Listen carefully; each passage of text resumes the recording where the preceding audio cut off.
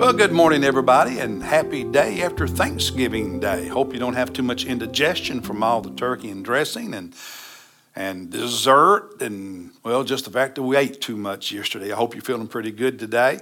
We're going to feast for just a brief moment on God's Word. In our Bible reading plan, we are in chapter 15 of the Gospel of Mark, which recounts Jesus' trial before the Roman governor Pilate and his crucifixion. Painful experience. And before I share with you devotionally what spoke to me, I just want to point out one quick note. You'll notice in verses 40 and 41, when Jesus is on the cross dying, it says there were also some women. Now, this is after describing the people who hurled abuse at Jesus when he was on the cross, and then he died, and the centurion who was in charge of crucifying him said, truly this man was the Son of God. Then in verse 40, there were also some women looking on from a distance, among whom were Mary Magdalene, and Mary the mother of James of the Less, and Jose and Salome. So 4 different women are named there.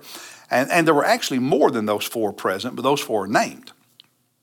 And verse 41, and when he was in Galilee, those 4, used to follow him and minister to him, and there were many other women who came up with him to Jerusalem. What does that mean? When Jesus made his final journey from Galilee to Jerusalem, where he was for his Passion Week and then arrest and crucifixion, there were several women who were following him as his disciples. And I've always found it to be very meaningful that God, the inspiration of the Holy Spirit led the biblical writers to let us know about these very, very faithful women. Sometimes we become so focused on the 12 disciples, we don't see the total picture of what it meant to be a disciple of Jesus. And here were these women who were very, very, very, very faithful to the very end. Praise God for them. Now, what spoke to my heart is verse 38. So if you'd look at it real quickly, verse 38. And the veil of the temple was torn in two from top to bottom. Inside the temple building were 2 courts, the outer court, the inner court. The inner court was the Holy of Holies. And in the original temple, in Solomon's temple, that's where the Ark of the Covenant was. And inside the Ark of the Covenant, the stones that God gave Moses, on which were written the 10 Commandments, Aaron's rod, some of the manna that God used to feed the Jews when they were, during the 40 years of wilderness wanderings and all of that. But when the Babylonians destroyed the temple in 587 BC, all of those things were taken away. They were looted, probably melted down for gold. And so in Jesus' day, the Holy of Holies did not have the Ark of the Covenant inside. I guess you could say it was kind of empty because the ark had not existed for centuries. But anyway, that Holy of Holies, that inner part of the temple, was considered the throne of God. And when the Jewish people would look at the temple, they would envision God reigning in the Holy of Holies. And that was the part of the temple that only the high priest was allowed to enter. And he was only allowed to go in there once a year on the Day of Atonement to make atonement for the people's sins. And so here's this curtain hanging, this big, thick, tall curtain hanging from the top all the way to the bottom, dividing the Holy of Holies from the outer court, the outer room of the temple building. And only the high priest could go in there. Even the other priests could, the other priests could not go in there, just the high priest. The other priests could not go in there, let alone ordinary citizens. And that curtain was a symbol of the division between holy God and sinful humanity.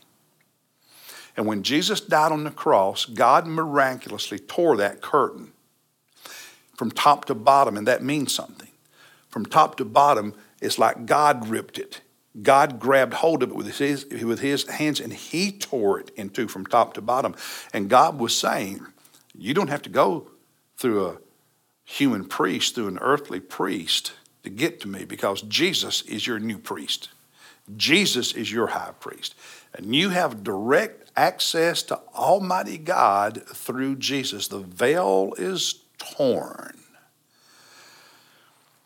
And that, not just that image, but that truth is such a blessing that I can go directly to the throne room of God in heaven because of Jesus. I don't need an earthly priest. I've got Jesus, my great high priest. And we are a holy nation, a holy priesthood. What we in Protestant theology and Baptist theology call the priesthood of all believers, that each and every one of us who are believers in Jesus, who are disciples of Jesus, who are followers of Jesus, who have been saved, he's our high priest and we are priests.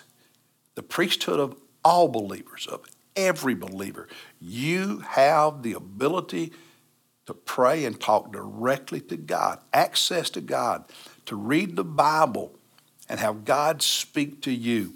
And one of the beautiful things about our D group ministry is that I have been reminded over and over and over of the truth of the priesthood of every believer, of all believers. And that's a big part of the vision that God's put on my heart, that every believer who is affiliated with First Baptist Church is able to spiritually feed himself or herself, that you are able to feed yourself upon the Word of God.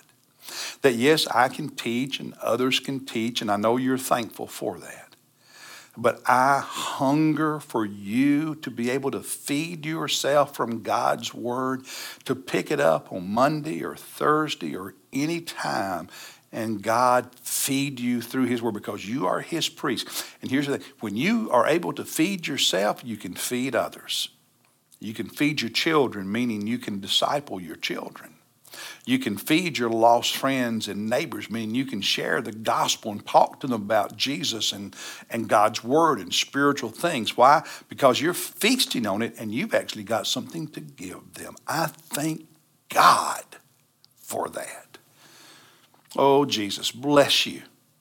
Tearing the veil that separated humanity from God, tearing it from top to bottom and saying, all may come. Praise God. Praise God. I'll see you Sunday in worship, and then Monday as we continue reading God's Word. God bless you, everybody.